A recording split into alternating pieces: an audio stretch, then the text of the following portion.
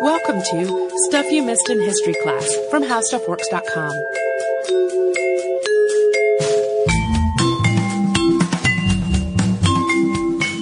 Hello and welcome to the podcast. I'm Holly Fry. And I'm Tracy V. Wilson. And we are entering into part 2 of our 2-part episode on Yosemite and James Hutchings. And in part 1 of this, we talked about the park a little bit, the Park of Yosemite as we know it today. We also talked about its history in terms of when white men first saw it, and how James Hutchings started to really build an identity and a life completely around promoting this piece of land. And we're going to jump right in on this second part, in the continuity of the story. So we highly recommend that you listen to part 1 first, or you might be a little bit confused. You will not have context for what we are talking about. So, in addition to the periodical that we talked about last time, Hutchings also wrote the books Scenes of Wonder and Curiosity in California, a tourist's guide to the Yosemite Valley, which published in 1862, and then later, In the Heart of the Sierras, which was published in 1888. As with his magazine, these books feature some really fantastic illustrations. And one of the things that's quite fun about Hutchings' writing is that he really was not shy about writing about how affecting this landscape could be. So in Scenes of Wonder and Curiosity, he wrote the following about the feeling that one would get at the end of a day spent in Yosemite. And he says, quote, "As we sit in the stillness and twilight of evening, thinking over and conversing about the wondrous scenes our eyes have looked upon this day, or listen in silence to the deep music of the distant waterfalls, our hearts seem to be full to overflowing with a sense of the grandeur, wildness, beauty, and profoundness to be felt and enjoyed when communing with the glorious works of nature." In the opening of In the Heart of the Sierras, Hutchings borrows quotes from a wide range of people about Yosemite to establish the case that it's truly a marvel. Everyone from geologists to Ralph Waldo Emerson weighs in on these introductory pages. They all praise the astonishing nature of the beauty that can be found there. The book then goes on to relate the history of Yosemite and how it was, quote, discovered by white men, how the gold rush planted the seed of resentment with the native population, and how the Mariposa War began. And you'll remember James Savage, who was the man that led the Mariposa Battalion, and Hutchings' writing about him is really interesting indeed, because according to the Hutchings account, Savage took wives, yes, that was plural with an S at the end, from the Native Americans in the hopes that doing so would prevent attacks on his home and business. And also in the Hutchings version, one of Savage's squaws, as they are called in this book, told him ahead of time that an attack on the mining town was being planned by a group of Native American men. A few years into their marriage, in 1864, James and Elvira purchased the Upper Hotel for $400. Hutchings had been hoping to do this for a long time beforehand because of issues that the hotel had from the beginning. But it took him a little while to get the finances together to actually buy it. The existing hotel was still pretty utilitarian at best. I mean, we talked last time about how it was basically a frame with some sheets, but permanent. But James and Elvira spruced it up a bit and opened it as the Hutchings House. And James would later write of the hotel's issues and his eventual acquisition of it also in the Heart of the Sierras. And in that he wrote, quote, "Owing to a heavy indebtedness incurred in building the hotel and a lack of success attending the first 4th of July party given, for which extensive preparations had been made and from which much had been expected, its projectors and builders, unable to meet their obligations, assigned it to creditors for their protection. The following 2 years it was leased to Mr. Charles Peck, then to Mr. P. Longhurst, after which it was either let temporarily or remained closed until purchased by the writer in 1864. The couple eventually added on to the existing structure, including a large common room known as the Big Tree Room, so named because it had been constructed around a cedar tree that was 175 feet or 53 meters tall. This had started as a sitting room with a dirt floor, but it was later improved and floored and became this dining room for people before it was eventually made into a parlor. Yeah, there are some fantastic pictures of James and Elvira sitting in this room, and they're on either side of the tree trunk, and it's massive, so they may as well sort of be very far apart in different places. But you can find pictures of those online, and we'll try to link some in the show notes. The same year that the Hutchings purchased that hotel, they also had their first child, Florence Hutchings. She would later go by Flo, sometimes Floy, and even Flora. And Florence was the first white child born in Yosemite on August 23rd of 1864. And Flo loved the outdoors. She was quite a tomboy, and she often complained that she had not been born a boy.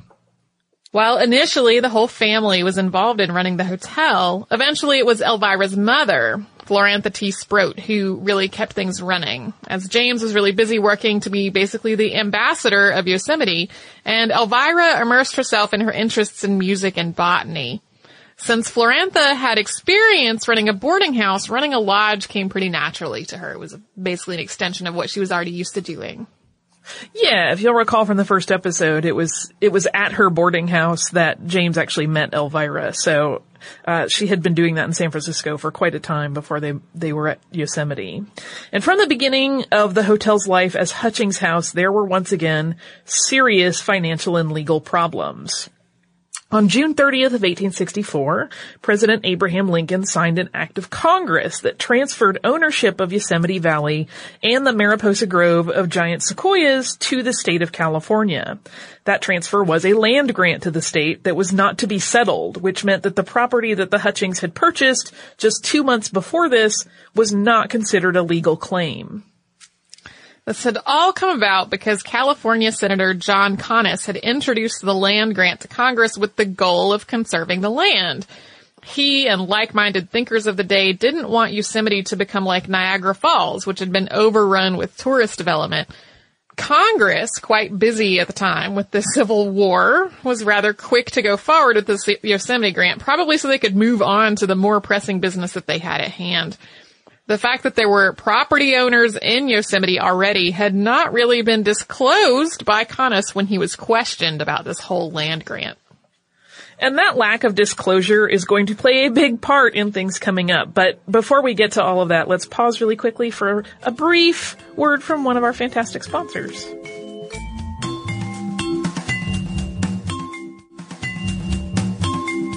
So to get back into our story, Hutchings initially was really pretty excited about the land grant. He thought, like, yay, we're going to preserve this land that I love so much. But that was before it was made plain to him that his hotel did not fit into the state legislature's plans. It was seen instead by some as a case of the Hutchings wanting to turn a profit off of the natural beauty of the valley, rather than as the home base of Yosemite's ambassadors, which is how Hutchings saw it. And in addition to the hotel, James Hutchings had also filed a preemption claim on a large land parcel that up to that point was just awaiting a survey team. And the state said that that was invalid as well. For the next decade, a bitter battle played out between Hutchings and the state government. Initially, after the land transfer, the state told James and Elvira that they'd need to sign a lease for the hotel since the state owned the land. But Hutchings fought the state. And Hutchings was not the only person who had a land claim in Yosemite. Another man, James C. Lemone, had built a cabin there as well, and he was in the same boat as Hutchings, and he also fought the state. Lemone had actually helped build the upper hotel when it was initially constructed, and the year after it was completed, he made a claim on the upper end of the valley and established a garden and an orchard in addition to constructing a little log cabin there. Both Hutchings and Lemone were notified by the Board of Yosemite Commissioners appointed by the state that they would need to lease their property from the state by a given deadline or they'd have to leave, and both men turned down those options. And according to Hutchings, when he spoke with Senator Pomeroy of Kansas, who served on the United States Committee of Public Lands, that is when it came to light that Conness had claimed that the land had no settlers. Hutchings felt that this really proved that he should have had protected rights as a land claimant. Otherwise, why would that information have been withheld? Throughout all of this legal wrangling, there were, of course, huge gaps in terms of anything happening. Committees would recess or other delays would come up in the government schedule, and throughout it all, Hutchings occupied his time by promoting Yosemite, both in writing and in giving lectures. He claimed to give, quote, 87 illustrated lectures on Yosemite, sometimes to audiences of over 3,000. He did so, he claimed, for 3 reasons: to keep himself busy, to make a little money, and to bring more attention to, quote, the marvelous grandeur of the scenery. In July of 1871, the California Supreme Court issued the following ruling in another land claim case. Quote, if a qualified preemptioner enter upon a portion of the public domain with the intention to preempt the same and performs all the acts necessary to perfect his preemptive right, except the payment of the purchase price, the government may, nevertheless, at any time before the price is actually paid or tendered, devote the land to another purpose, and thereby wholly defeat the right of preemption. So basically they're saying, even if someone is trying to buy a piece of land, for example, James Hutchings claimed big land parcel that had not yet been surveyed, and so that deal was not yet done. If they were making that claim but they hadn't paid for it and the state came in and wanted to do something else, as long as the money hadn't changed hands, there was nothing to be done for it. That judgment was appealed to the United States Supreme Court, but the ruling was upheld. Hutchings suggests in his writing about all of this that if he had made a land claim in a less beautiful place, the government never would have gone to all this trouble.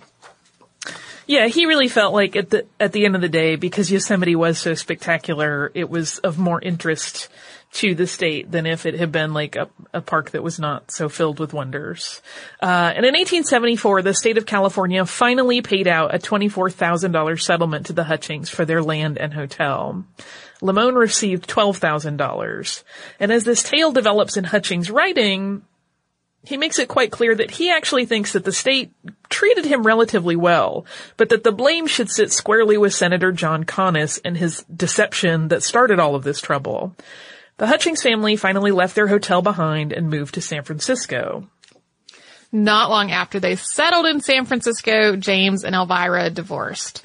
James, however, continued to live with Elvira's mother, as did the couple's children.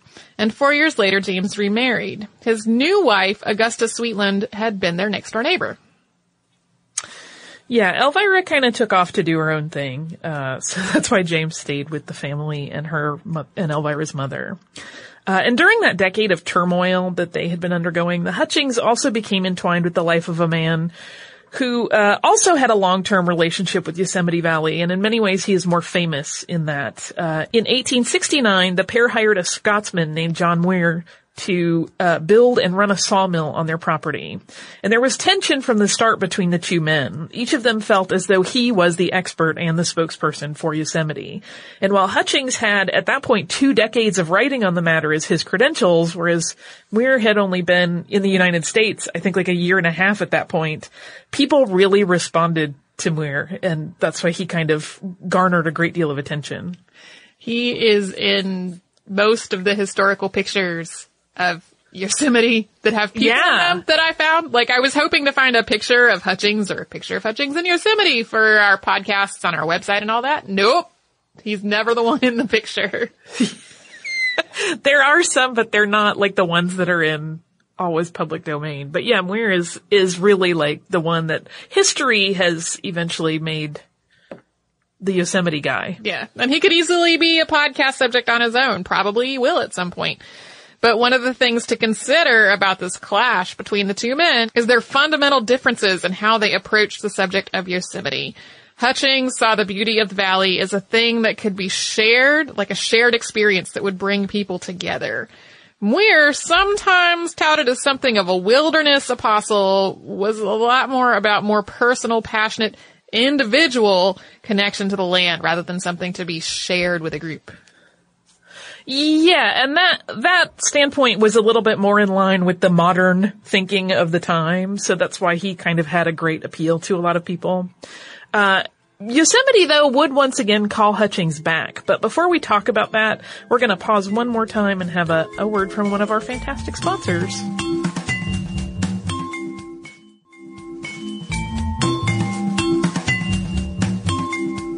In 1880, James Hutchings returned once again to Yosemite. The administrators of the Yosemite and Mariposa Grove land grant had been removed from their position by the state's 1878-1879 Constitutional Convention. as had the guardian of Yosemite, and James Hutchings was appointed to fill that empty guardian position. But his time on the job didn't go very well. He didn't get along with people. He could be really tactless, so he was let go after 4 years. Yeah, he was very direct. He did not hold anything back. Not the easiest person to get along with, even though he felt he was very clear-headed and just telling things like they were. But early on in James Hutchings' time as administrator, as guardian of Yosemite, his daughter Flo died there. And the young woman was leading a group of hikers in the area, but what happened to cause her death has been accounted in pretty wildly different ways. In John Weir's writing about the incident, because she was friends with him, she had climbed a rock to pick ferns for the group that she was leading when she slipped and fell into an adjacent stream, and then caught a chill and became ill and died soon after. But other accounts say that she was struck by a boulder on the ledge trail. But in either case, she died very young. She was only 17 when she passed, and she was buried in the Yosemite Cemetery, where people still go and visit her gravesite. James Hutchings died in 1902. He was in Yosemite at the time on vacation with his third wife, Emily, when they were involved in a wagon accident. And like Flo, James was buried in Yosemite Cemetery. In a digitized scan of a copy of In the Heart of the Sierras that I was looking at, I stumbled across this tiny obituary clipping that some owner of the book appears to have pasted onto one of the early pages. And since it's a clipping, it doesn't include the original sourcing. But it's interesting in that it characterizes Hutchings as really a sort of father to Yosemite tourism. It reads, "Discoverer of Yosemite dead. J.M. Hutchings, who found the famous valley, killed there by accident. San Francisco, November 2nd. The year 1902 is handwritten in. J.M. Hutchings, who discovered the Yosemite Valley and opened it for tourists, was killed on Friday night by his team going over the grade on his way into the famous valley. Mr. Hutchings was nearly 90 years old and until recently spent every winter in the Yosemite.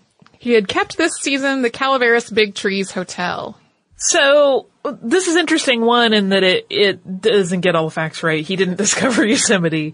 But while Hutchings today doesn't really get recognition as Yosemite's ambassador on the level that John Weir does, during his lifetime, he was clearly seen that way by at least some people, certainly enough to make his obituary seem like he was the guy everyone associated with that area. Just for the sake of including a lovely find that came up in research, below that pasted obituary is handwritten, "I remember meeting and talking with Mr. Hutchings in the Yosemite Valley at the time of my visit in 1890. We had just arrived. My conversation with him was in the big tree room pictured opposite page 349. Holly couldn't quite make out the signature, but it is dated November 5th of 1902. So it seems like it's probably the person who cut out and pasted that clipping into the book. Yeah, it was just one of those wonderful things that you kind of stumble across in research, and it gives an interesting piece of color to who James Hutchings was.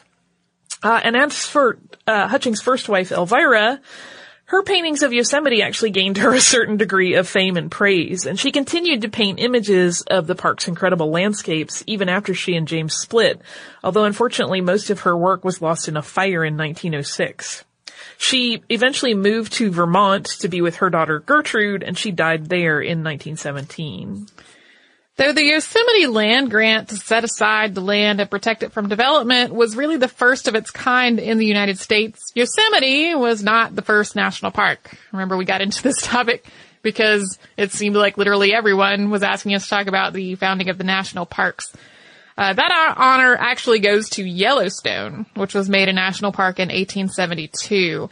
Yosemite wasn't made a national park until 1890. The act creating the National Park Service was signed by President Woodrow Wilson on August 25th of 1916, so much later than there were actual parks established. Yep. And Yosemite was made a UNESCO World Heritage Site in 1984. Today, the Hutchings house is gone, as is the little village that kind of grew up in the area. The allowed development actually moved to another site. The base of the tree from the big tree room remains, though, and you can drive right by it. There are also some markers on the ground where the corners of the big tree room used to be. And visitors now have their choice of lodging in the park, so not that one kind of janky hotel that needed lots of help, but now there are some really amazing places to stay there. The park has 8 hotels and 4 campgrounds, so a far cry from that 2-story windowless sheets instead of walls hotel that the Hutchings bought in 1864.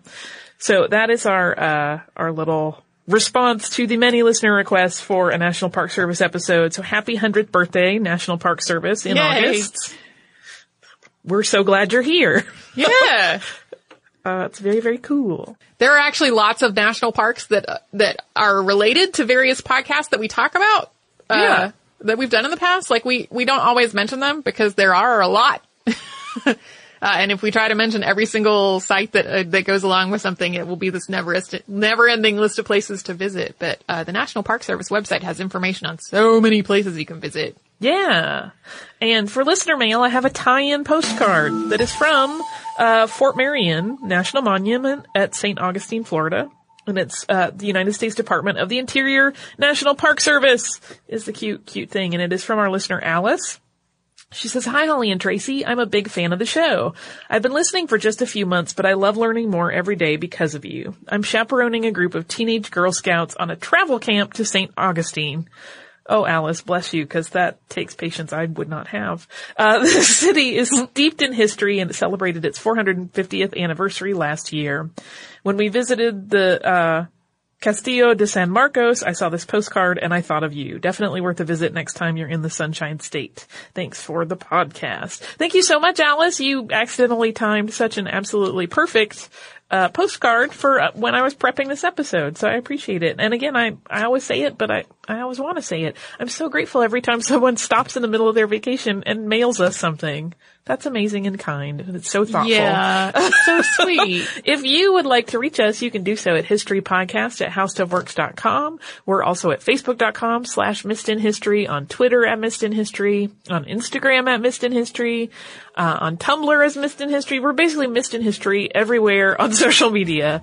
If you would like to visit our parent site and maybe do a little more research into the National Park Service, you can go there, howstuffworks.com, type in National Park Service in the search bar. You will get all kinds of information about the National Park Service. If you would like to visit Tracy and me online, you can do that at missedinhistory.com, where we have every episode of the show that has ever existed, show notes for every show that Tracy and I have worked on, and occasionally other little goodies and tidbits. So we encourage you, come and visit us at missedinhistory.com and howstuffworks.com. For more on this and thousands of other topics, visit howstuffworks.com.